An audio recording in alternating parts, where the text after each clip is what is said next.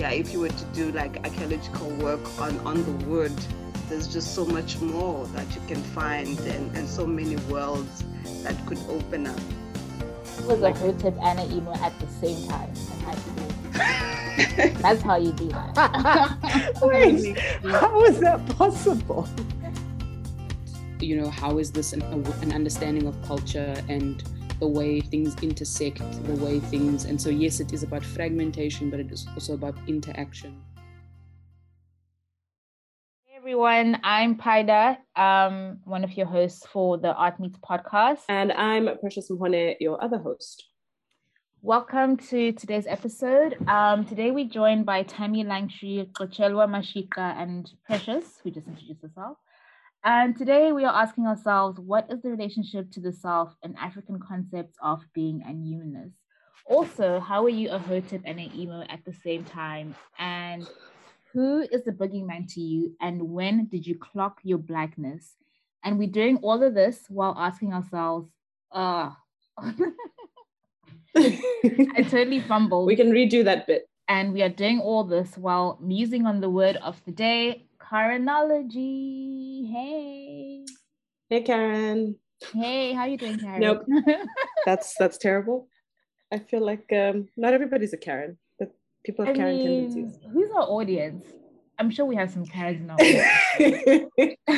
audience. Recovering Karens? Probably. I feel like that's a thing. You can be a recovering Karen. Yeah, that'll totally be a thing. Okay. Before we get too deep into the Karenology of it all, let's first begin with an excerpt from Ashile Mbembe at the Radical Solidarity Summit 2020, which was held by Zeitz Mocker Museum in Cape Town, where he basically shares some of his thoughts on African migration, space, and becoming. Malik, the way I see it is that historically, when we read the history of our continent, the history of our continent, the ways in which we formed societies, the ways in which we made culture, the artifacts we produced, the forms of social belonging, forms of economic life. I don't mean they were the same everywhere, but there were major dynamics which were articulated around movement, or what we call nowadays mobility. Mobility was at the center of everything. In fact, contrary to conceptions of space, let's say in Europe and elsewhere, movement is that which created space and territories. It was not the other way around. We bought into the other paradigm in which space creates mobility or allows for mobility with the advent of colonialism. We had an entirely different paradigm of the relationship between mobility and space. If we had spaces at all, they were always mobile spaces. If we had borders at all, they were always porous borders. Long distance interactions, at least in West Africa, were absolutely the basic foundation of everything. And people have not forgotten about it. There's still a long memory of that. Colonialism didn't erase everything. It bombarded everything and turned everything into fragments. And what people are doing now, and we learn it from your own work, is how to assemble constantly all these fragments, put them together in order to re-engineer agency. And this being the case, questions of identity, which were raised early on by Koyo, are not as dramatic as they may sound. Because let's say, in African traditional pre-colonial systems of thought, relation is much more important than ontology. People don't ask who I am. People ask, who am I related to? What is it that I may become? So the key antagonism has to do with this question of becoming and the struggles around becoming. That's how I see it. It's not about identity. That's my quarrel with identity politics, if you want, but we shouldn't be bringing it here. So basically, that was from the Solidarity Summit, and someone had asked the question: how do notions of becoming an identity relate to Africa and the continent? Oh, I thought you were going to say something, Tammy. Sorry. I do, but I don't want to be the first person. No, to be honest, you said it. Like you said it. I completely agree with you in the sense of mobility being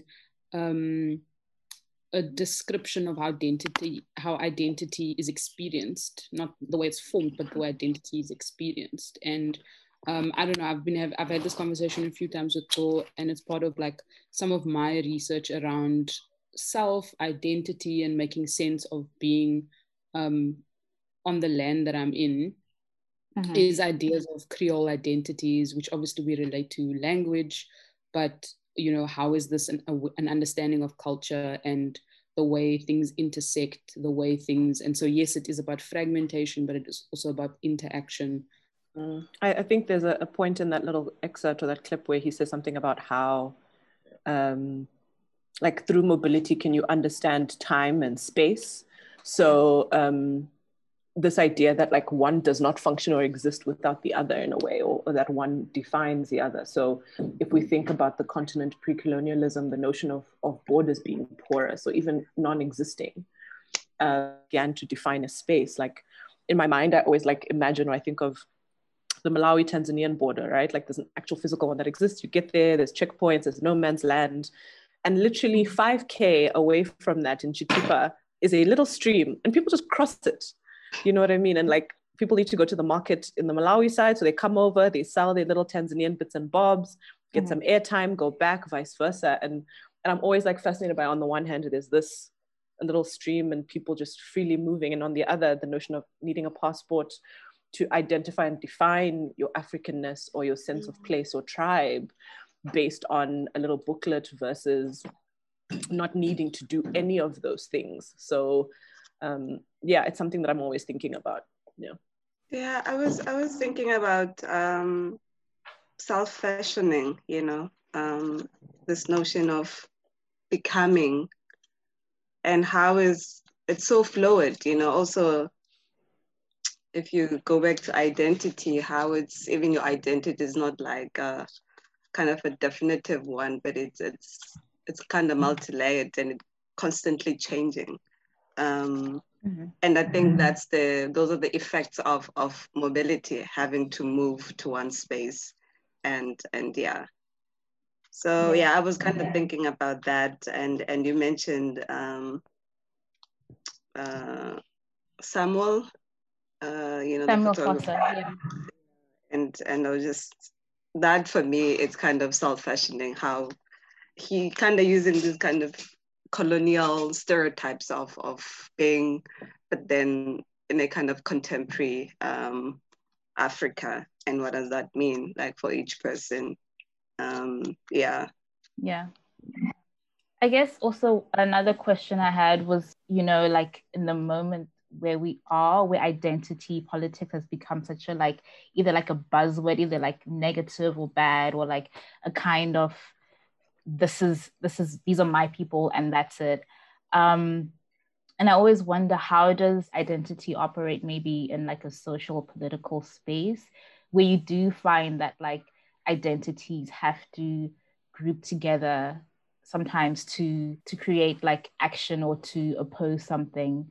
And then I mean, like, are those spaces necessary in the way they are, or are they like, is there the way they can be more like malleable? Part of it is not just like the identity coming from the individual people or group, but then also how maybe there's a certain kind of perception or projection that gets put onto individuals or groups, you know?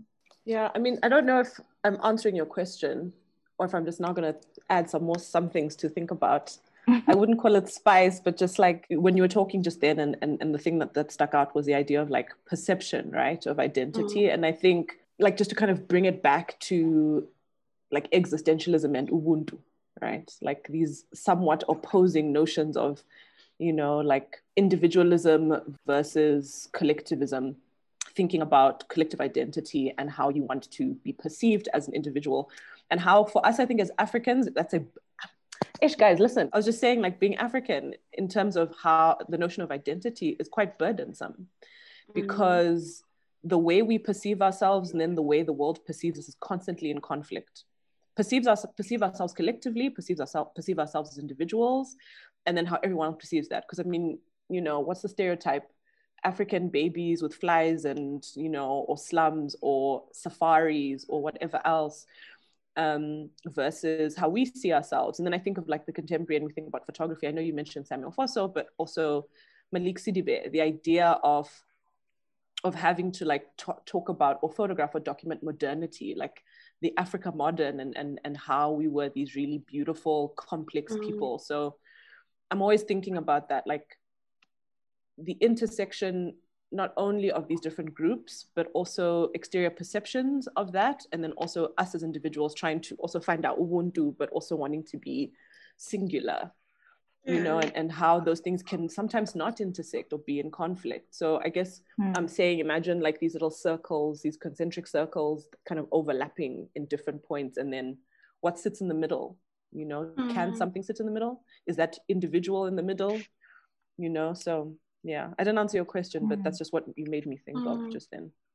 Yeah, no, I like the way you put it, of like thinking of concentric circles and then like what's in the middle. When I think of like the concept of Ubuntu, which is, you know, as we all know, it's basically a person is a person through other people. And this is also what Ashiel kind of alludes to in the end of the quote when he's like, Africans always, they use what he said something about African we relate to each other. So people won't ask you who you are, but then like more like, who are you to me, kind of. There are such deep networks, like even within Southern Africa, or like the fact that we use totems and the totems are really similar in a lot of spaces. And that you don't, and I think totems, it's not necessarily always like a blood relation. Like you could be like completely different biologically, but then you have this like totem that still frames you as being of the same kind of group of people. I was thinking now about that point that you said about who are you in relation to me? And I guess in asking that question, we ask, by asking about you in relation to me is asking what happened to me. If I speak to you, I understand me because I hear you, or I speak to you. And so I thought about when Precious was talking about those concentric circles, what is at the center, but almost is what happens in the overlap, or what happens in the, like the feedback or the connection point and expansion.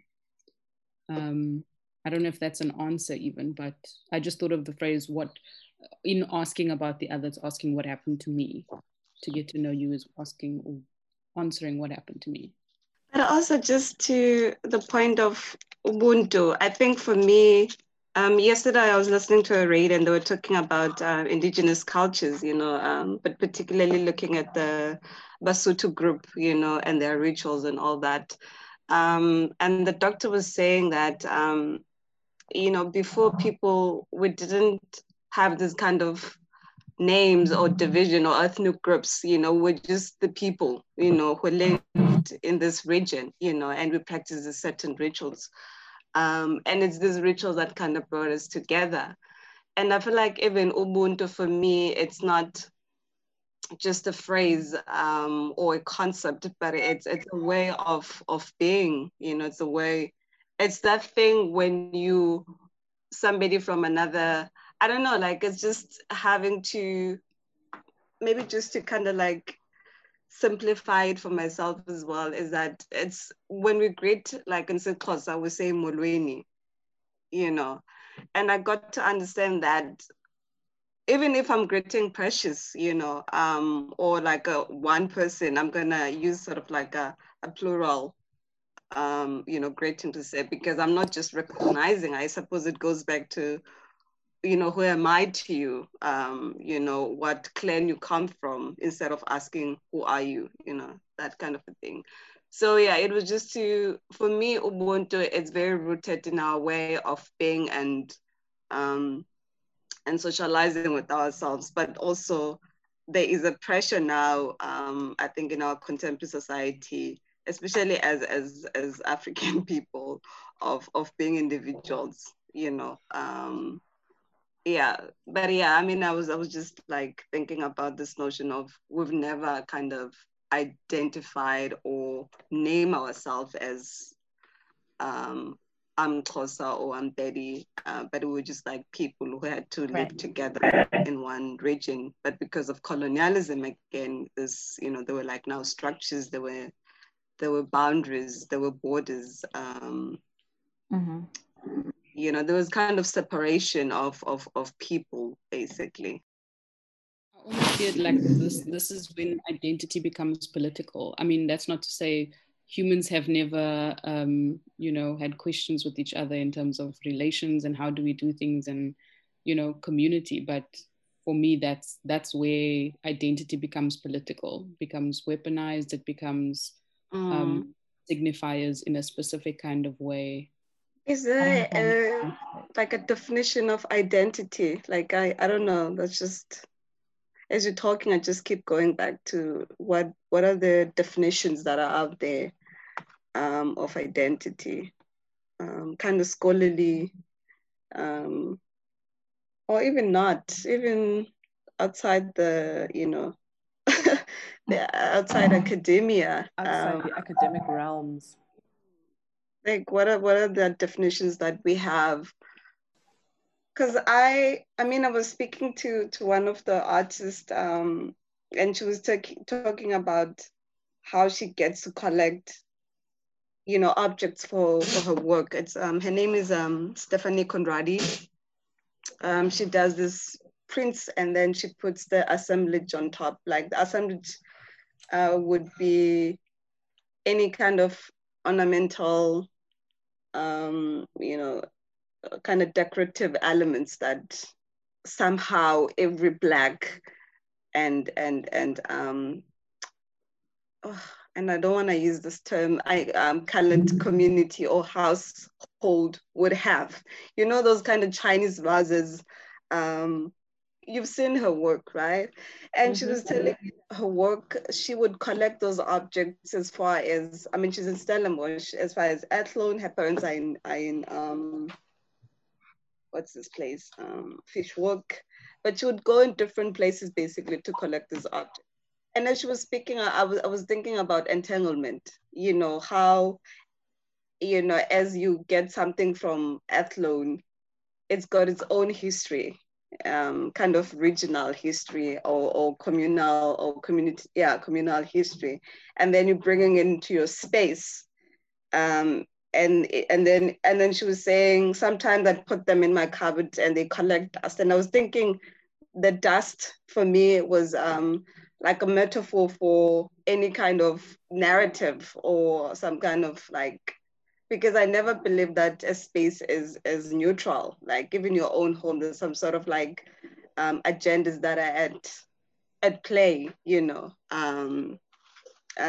so I was just thinking about, the dust as some sort of like this object is kind of acquired a different history or narrative, so it's no longer about Athlone or Fishhook, but now there's like Stellenbosch, there's also, the artist narrative imposed on this. So I was just thinking about entangled identities, right. As a way of just like trying to understand this becoming, this being. It's no longer just pure, it's not just one narrative of who we are, but there's like a lot of narratives that constitute to who we are right now. But I suppose there's also a need to going back to because I'm always curious about, I think actually for me, represent that person who's curious about pre-colonial Africa and trying to kind of, you know, construct histories or construct this kind of pre-colonial Africa and our rituals, our cultures, our identities, I suppose. Yeah, so I'm just always curious about what, you know, that kind of life where maybe identity was simple. It was just the people. There was no identity. It was just like we are the people. And we do get people who are coming from other regions and we accept them because, you know, like as I was saying, that Molweni for us is not acknowledging the person in front of you, but the invisible people as well, right? And also just acknowledging the clan, you know. So you can't acknowledging like a lineage of like that person's lineage, that person's ancestors, you know, whether they're alive or not. So it's like we're acknowledging the entire community, basically, if you were to like trace, if a person were to trace their lineages. Well, I guess like I like what you're talking about, like this kind of entanglement of identities, but also like this accumulation of histories and identities that's, you know, that's materially physical, but also not materially physical. And also, I think maybe that's an interesting point as well about this kind of, I mean, this notion of like thinking about pre-colonial Africa. Like, what were they doing? What were they chilling? Like, was identity was it really that simple and easy? And, you know, like this project again of like going back to recover these ideas, what does that tell us about us in the present? Like, I think, so one of the things I think maybe, for example, like again, like let's take someone like Zanele Muholi's photographs who's like documenting queer communities, but then how there's always this narrative that queerness was never part of Africa, but then you have to like go back and do like the archaeological work of like finding the queer narrative, and you realize, oh, this was even pre-colonial Africa, this was like part of Africa. And so you have that as like evidence, and it like you can be like, well, no, you're wrong, bitch, this was part of our history. This has always been there. So I understand like this project of like thinking about pre-colonialism as a way to also, I mean, it informs us in a particular way sometimes, for example, like what I just said. But then I'm also wondering, like, in what other ways does it inform our present? I mean, like, what are the parts or aspects maybe that need this kind of project of recovery? Like, I'm almost just asking, like, how far back, and like, what is important? Is it all important? Like, what is, you know? I don't know. Is it even possible to actually know, or maybe I don't want to say kind of reconstruct this kind of pre-colonial state, pre-colonial Africa, you know? But I know every time somebody would kind of like allude to that, I get excited because of like, this should be part of the grand narrative of our history, of our, as we are in a journey to basically know who we are, and a journey to identify ourselves. But also, I think for me, with our times, I suppose with colonialism and right now, it's just, and thinking about this kind of pre-colonial Africa, I feel like the naming of things, like the naming that you queer,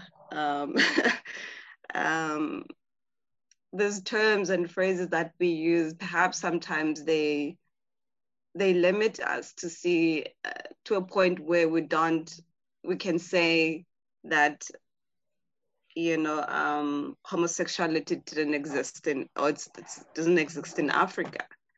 You know, I don't know if I'm making sense, but yeah. So just to go back to your point, like, yeah, I'm just wondering then if we can actually recover or know about pre-colonial. are you basically, it's sort of like like the language that we're using today, even though these ways of life would have existed, the language around them was completely different, was a completely different orienting, that like what queer means today doesn't necessarily mean it's the same thing. Yeah. And I'm with you 100%, and that, you know, queer was there, like homosexuality was something that was there, it was part of us, it was part of who we are, it was just an everyday thing, that it was never just like spoken. Maybe this is my rationale, that perhaps it was never like publicly spoken of. It was just, it's just one of the things that were there, and they were okay. And, you know, like, I'm now reminded of the conversation Temi and I were having with Carl, and how some of the things, you know, the rituals at our homes, we are told to do certain things because, you know, they're part of our culture, that kind of a thing. But when you ask your parents why, they're like, oh, no, we don't know. You know, we were told this is how things are done, you know. So I'm just saying the language, even for me, like there's languages, I mean, when it comes to words in isiXhosa, and you translate them into English, they completely lose the essence, you know, the weight of that word. And I feel like when I say them in English, they feel superficial. They don't carry the same weight. And I would say like agency as you know, in Xhosa or in any other languages, actually. You know, there's words that are just beautiful, and now we're all just in the process of just taking everything from, you know, from our indigenous languages into now English, you know, and we don't realize that there's so much history even on that, just around the word itself. There's so much history that one can, and you know, yeah, if you were to do like archaeological work on the word, there's just so much more that you can find, and so many worlds that could open up. But because of English, it just strips away all that beauty, all that essence, you know, all that life, you know. In some ways, I want to go back to this. Like one of your initial questions was like identity, and what is this definition of identity? And for me, it's identifying, identifiers. It's language, experiences, reality that you can say you've touched, whether that's touched through feeling, touched through language, touched through someone else. For me, identity is that, and if I think about it, then identity is one of the deepest and most complex experiences, like the same way they study science and there's all these tables and chemical reactions and like things that have their own constituency. They also interact with each other and create new things. And for me, that's how I'm maybe seeing identity. And so for me, identity is one of the richest like things ever. It has so much depth, meaning, weight, in how we express it and how we think about it. And I think there was something that was said earlier about like kind of the context of how you approach identity. Is it about observing yourself on the inside or observing yourself on the outside? And I think maybe just to now jump onto something else, I think the idea I was going to say earlier, Africa's always been queer. And I know there was a period when queer was a bad word. So there are generations of people who don't like that word. I guess language will, especially in English, where stigma and politics and things like that might fight against language or contextualize language in specific ways. But in this instance, for me, queering it's not estranging, but it is a complicating, is a making different, making more. If I think of queer in the reaction to anything, it's heteronormativity, which is one form that the world is expressed in, where queering is saying there's multiple, there's never ending. Like if you can think of the complexity of emotion, where we've sometimes like limited our expression of emotion to like 5 or 6 feelings, queering would be experiencing the entire range. Like you said, a palette. Like it would be literally, your palette is endless. Like there is nothing not on that palette that you can't, it's just how do you identify it? How do you pick up that color? How do you differentiate between a blue, black and a purple blue? It's, for me, that's kind of where the nuances come in queer. And when you think about queering, is that it's a multitude. And it's not an assumption of one or the other. So then for me, it's like this thing of how do we go from expression to transmitting, where for me is expression is a feeling. I'm feeling this, I'm experiencing this, where transmitting is just, I need to tell you this information. You need to get this information, which does, like you say in English, like diminish expression, diminish intention, or like transmute it in some ways. But I loved what you said about the archaeology of the word or on the word. Just as like, yeah, a final thing to say, I love what you said about the archaeology on the word, which, I mean, I think you've mentioned archaeology can be a very scientific and problematic political thing. But I like the image that it constructed. Yeah. Deep in this, guys. Yo. Yeah, so deep. Just out here. All the thoughts. I also like what you said about like archaeology of the word, like because I also think about like, I think in Shona, for example, which is spoken in the region that is known as Zimbabwe, but it's like okay, there's no, like, the terms she and her, he and him, like when you speak to people, like you don't use those pronouns. Like there's always, like, it's already a given. Like you can the best translation of it is probably it's already they or them. Like there is gender, right, in our language, but there are other ways of describing gender. But like there's no, for whatever reason, there's no, these specific pronouns don't really exist in the language. So yeah, there's also something there. Like I think maybe that also points to like this kind of archaeology you're talking about like, you know, finding the word, and maybe, yeah, looking at these different forms of how people were identifying or living. And yeah, I mean the impact of, I mean, and like I think maybe the impact of how that changed, like, you know, once colonialism happened, and then there was like a very strict gender line created, and there was like a very strict like gender binary created, and created to like differentiate between civilized and uncivilized groups of people, I guess. So yeah, I know it's like, yeah, it's interesting when you do like the archaeological dig. Yeah, I like what you said about, I guess I like the amalgamation of Tammy's Africa has always been queer. I quote, I put that in quotation marks and I wrote it down. And what you're saying, Leona, about, yeah, in Shona, I guess in a lot of African languages, like the notion of gender doesn't exist in how we speak to each other. It's like it's a given, or it's just understood that it's they or them. And I don't know if you guys see it, but I always find like when I'm speaking to people and they have to speak in English, they struggle to be like she, I mean him, and it seems like such an exasperation of why are we doing this? Like people are legit like, yeah, I was talking to him, I mean her, and it's just like, yeah, it's this notion of nomenclature and like the idea of having to put things in specific categories is the opposite, I think, of what we are here, in the sense of borders. If you want to go back to Achille and speaking through that, through gender, and then to kind of think through the whole idea of what I called concentric circles before, you know, like maybe it is about that overlap and that intersection, and not a specific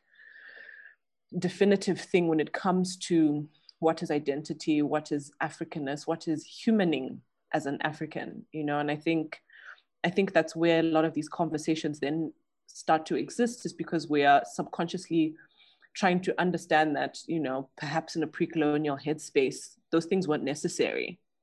But now, because we exist in this heteronormative post-colonial globalized sphere where you have to put things in boxes, we're constantly coming back to these types of conversations of I think knowing to our core that like this is not who we are in terms of how we see and move through the world, you know, going back to the word mobility and space and how those things relate. And if anything, it almost it boxes us, not even almost, it boxes us. And we're trying to figure out how to be unboxed, I guess, but also how to like be able to step in and out of the box if we want to, because I think that's also part of choice, is to say, if I need to live within certain constructs and certain parts of my identity, because it should be fluid and you know, multi, can I do that? Or do I have to fully reject? And I don't know, maybe it's a question we can ask, like, is it possible to fully reject all of these ideologies or all of these constructs? I read something on creolization, or the title of the paper was Negritude as Creolization. And the writer was talking about, I forget Diane, something like that was the writer, but I'll find the title, the name for you. But he was saying something to the effect, he was kind of gathering all these intellectuals and writers around the Negritude movement. And one of the things he pulled out of that, or lifted out of that, and especially thinking about Negritude in contrast to not Eurocentrism, but like the West, you know, North, the global North. But what he was saying is that if Negritude is expression, then the global North is enlightenment. And I think about this idea of the becoming as this expression. So if we think about it as the fragments, the journey, the process, the engagement, the stories that become collective in some way, never complete collective, but building collective, whereas enlightenment is about truth and reason. And then I think about like the finality, like, because if you have truth, you have what seems to be final, or what seems to be the end of something. Whereas this feels like more like a continuum, like a continuous thing, and, you know, a constant building, a constant defining. You never settled in one place or one experience. And it kind of, for me, makes me think of what you were saying now, Leona, about like sitting in that finality of self and of the world, and experiencing then like what seems to be ever shifting or ever evolving, or just something that cannot be boxed or defined, or like, I don't know, I have a very difficult relationship with a box, because, you know, this is how they do classifiers or identifiers in South Africa. So it's just a really tricky thing to deal with, a box. But I think about this tension between expression and reason, I think was the word that he used, reason. I want to then, I guess, pose a question back about where then do existentialism and Ubuntu sit with each other, if you want to then reject the box, or if you know what I mean? Like, because I think that's the thing. We are, you know, we understand Ubuntu, but we also understand as like Blackness, this feeling of connectedness and sharing in the Black experience and Pan-Africanism, and we have each other's back, and you know, God forbid anyone says a bad word about a Black person, even if they're wrong, because we want to, like, we can't be looking bad, you know, like there's people out here still fighting to save R. Kelly. I don't know why, there I said it, he's cancelled.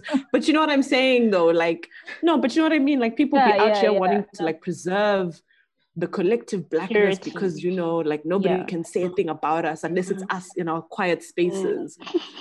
But then that's the thing, there's you know, like we don't embarrass each other, like don't air your dirty laundry, all these expressions, right?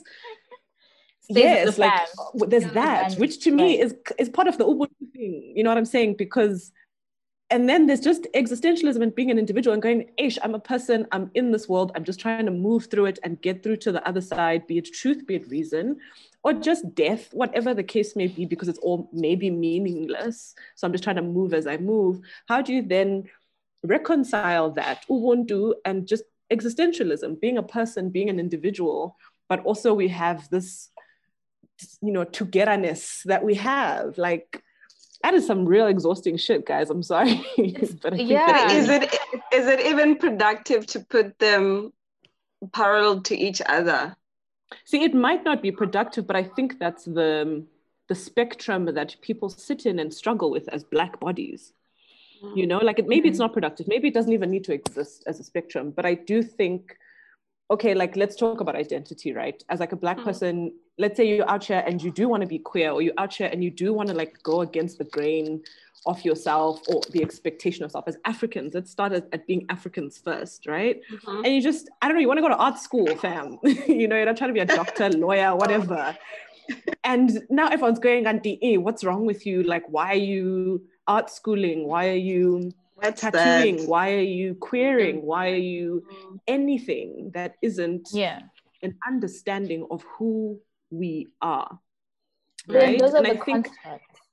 Yes, and I think this is a construct we're constantly battling. Maybe they don't actually have to exist side by side, but I do think it's the space a lot of people, like they get to their 20s, 30s, they have those chats of, ish, like I really, you know, struggled because I was the emo Black kid, or I was the artist, or whatever. So I guess that's why I'm asking that question, you know, like as Africans first. You know what? Outside of the whole world. Yeah.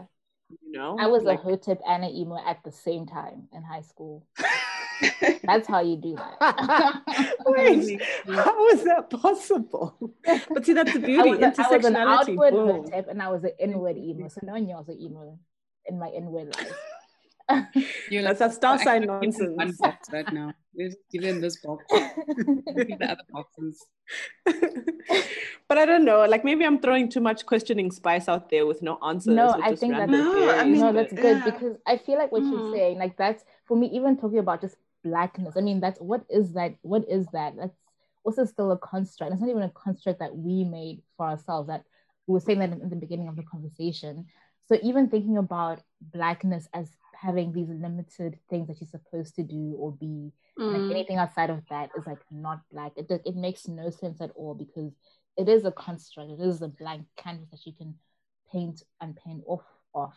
And I think when I think of existentialism, when you get to the point of like maybe everything is meaningless, like if everything is meaningless in existentialism, then I think maybe you have some options of either being like, okay, it's all dreadful, but then you can be like, everything is meaningless, so why not make the most of everything?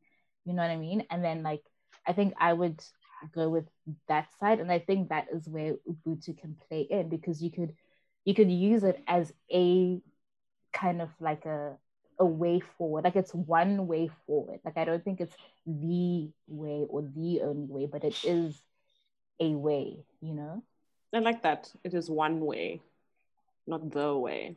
Because also I think what you're saying as well about like this kind of purity of like protecting whatever perceived Blackness is. I think there's like historical context, obviously, because, you know, like Blackness, as we understand it, has just been through so much, like going from like slavery, global slavery, and colonialism, and et cetera.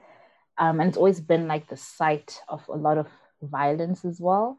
So then I feel like there's just maybe like a need or feeling that you have to protect Blackness no matter what.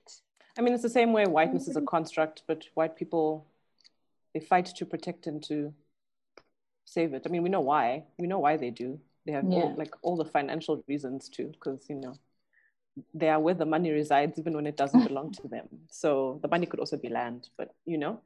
But then, and then like, so I guess in that political space, then you in order to, okay, so whatever, there's like all the right wing stuff happening now of like right wing, white maleness. But then would you, to fight that force, would you then have to like create like use Blackness or like, and Blackness in a broad sense, you know, like then you would have to like then go back to the boxes of like, this is what Black is, so we can fight this other thing. I don't know. That's such a hard question. Also because now, here's something I'm going to throw out. We just talked about like whiteness, Blackness, the constructs of identity based on the color of your skin, right? And we've just talked about the problematics that are inherent in lumping us all in Blackness and how we'll protect to fight and save a construct. But on the same hand, whiteness will do the same, right? Whiteness, you know, will band together. Like America's the perfect example, right? Like nobody's Irish or Polish or English descent, unless you want to be like, oh, look, guys, I just did my 23andMe, Ancestry.com, and I have this Scandinavian, but everybody's just American white, right? Until that matters, and that's actually kind of like a cool, oh my God moment, right? And so nobody's ever asking white people to stop fighting for the construct of whiteness, but I think Black people are constantly being expected to or asked or questioned about, yeah, but why are we all out here fighting for the construct of Blackness, right? And I'm not saying neither is good or bad, but I think that's a question we sit with a lot as Blackness, which is, why do we have to keep fighting to preserve this construct? Whereas whiteness has never asked that, but maybe of recent times it is. And that's why they're like, but, because like that's not a question they've had to navigate yet. And I think now we're living in times where they have to navigate the construct and what is it exactly that they all hold so much like space for with each other to fight for their contracts, like, apart from, you know, equity and systemic racism. They've never had that question kind of come up in conversation, maybe like as a form of collective thought. Whereas I think us as Blackness are constantly having to go, but like, you know, there's African Blackness, and then there's African American Blackness, and then there's Caribbean Blackness, and there's like West African Black. Like we're constantly thinking about all of those intersections and asking ourselves what we're fighting for. So that's not to answer anything you said, but as you were talking, I was like, you know what? Look at us, I'm trying to unpack ourselves here and ask about the construct and fighting for Blackness. Do white people have these chats? And so I wanted to just like express that of like, I think it's interesting that for as long as we can remember, it's been part of the dialogue of being incredibly aware of the multiplicity of our Blackness and constantly struggling to figure out what is the right amount of fight and for whom. I also think of this idea of essentializing, where you essentialize Blackness into a stereotypical experience or a stereotypical like context or understanding of it. And I think we do that with whiteness as well. We essentialize it and say it's just this or it's just that. But because it's so insidious and so invisible, like, is it even able to like condense or compress?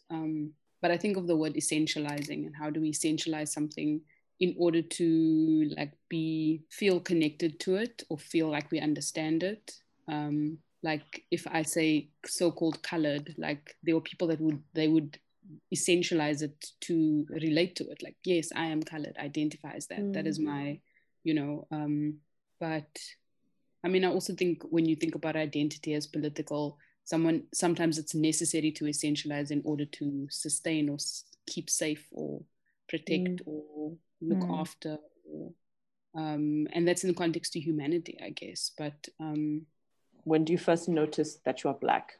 You know, like when do you first clock it? I clocked it in high school, in Zim, funny enough. Really? That's, yeah, first time I clocked it, 12 years old, going to go write my entrance exam for girls' college, and realizing, because you had to sit in the hall, everybody had to sit at a desk, and you had to fill in an entrance exam. Like you didn't just, you know, change and go to high school. You had to be selected to attend. And noticing that the majority of the girls sitting in this room writing this exam were white. And like my whole primary school experience had been all Black, colored Indian girls. And I was just like, I've never been in a room with this many 12-year-old white girls before in my life. And I can count the Black people on two hands. And of the almost 100 girls in here, like I didn't know this many white people lived in Bulawayo. Like, what? You know? So that was my first experience on the continent, but in the construct of private white schools. So that's interesting.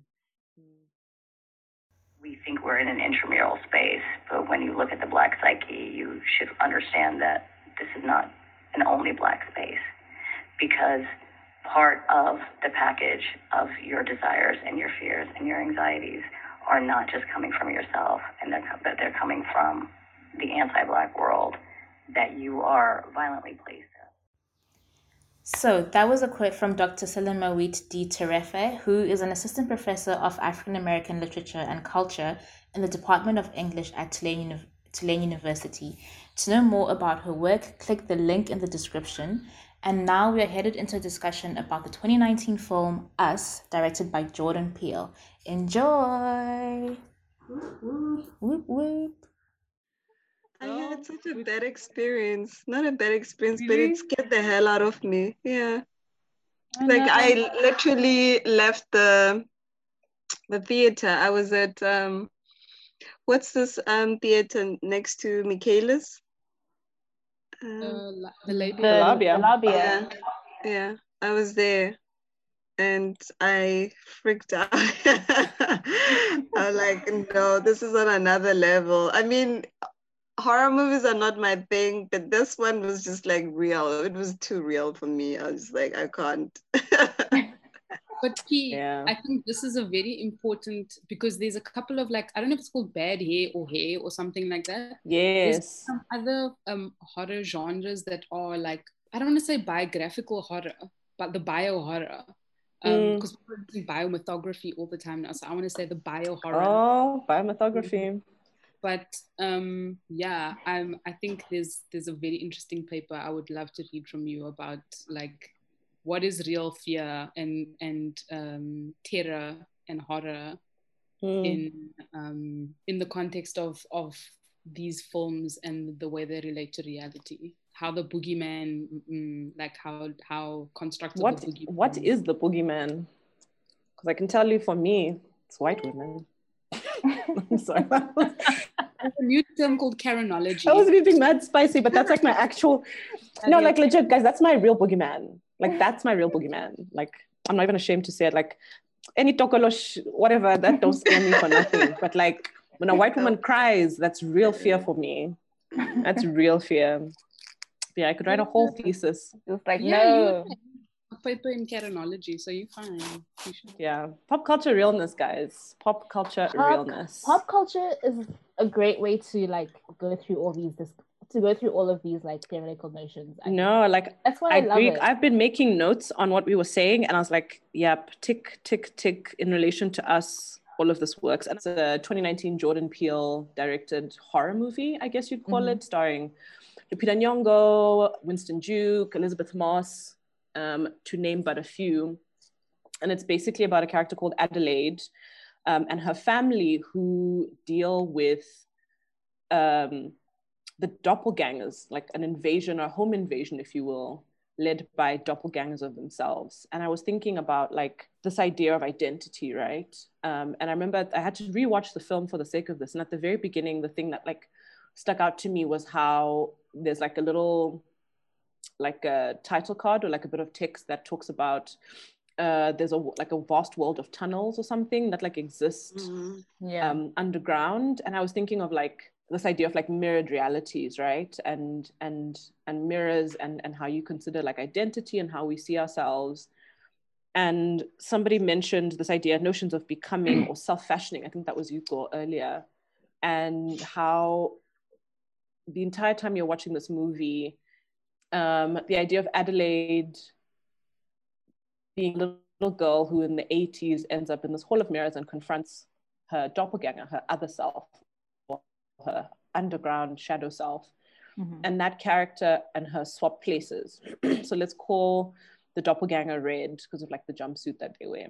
Yeah. So Adelaide and Red swap places, and Adelaide grows up in the sort of underground space that the doppelganger lives in, and Red lives in our world or in our space. And for the entirety of the movie, we're led to believe that Adelaide is the other, is the doppelganger, and Red is human, is like us. And I was really fascinated by this idea of self-fashioning then in that context, because Adelaide, you know, I remember there's a scene where she goes to the psychologist and the parents are worried because she won't speak. And in hindsight now, you know that she won't speak because she didn't know how to, because she was raised in this underground.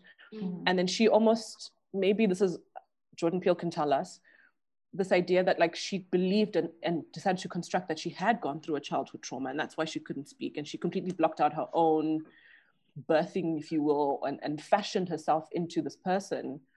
Whereas Adelaide, who's in the underground, I think never forgot where she'd come from, hence wanting to come back up top and wanting to take back what was hers. Like, I should have written it down, but there's like this awesome quote where she says something about peaking at 14 or something, because I think that was that scene where they do the ballet thing. I don't know if you guys remember the ballet recital, but like that was an interesting like moment, even the way it was shot and filmed, where like there was this kind of like release that was happening as she was pirouetting, etc. And so I'm going to just like, I just want to think through like a few of like the symbols in the movie in terms of like markers for identity, and a few theories that some people have like kind of come up with online. and I think the proper term for the people that were underground were the tethered, right? Yeah. And when you're tethered, you are tied to something.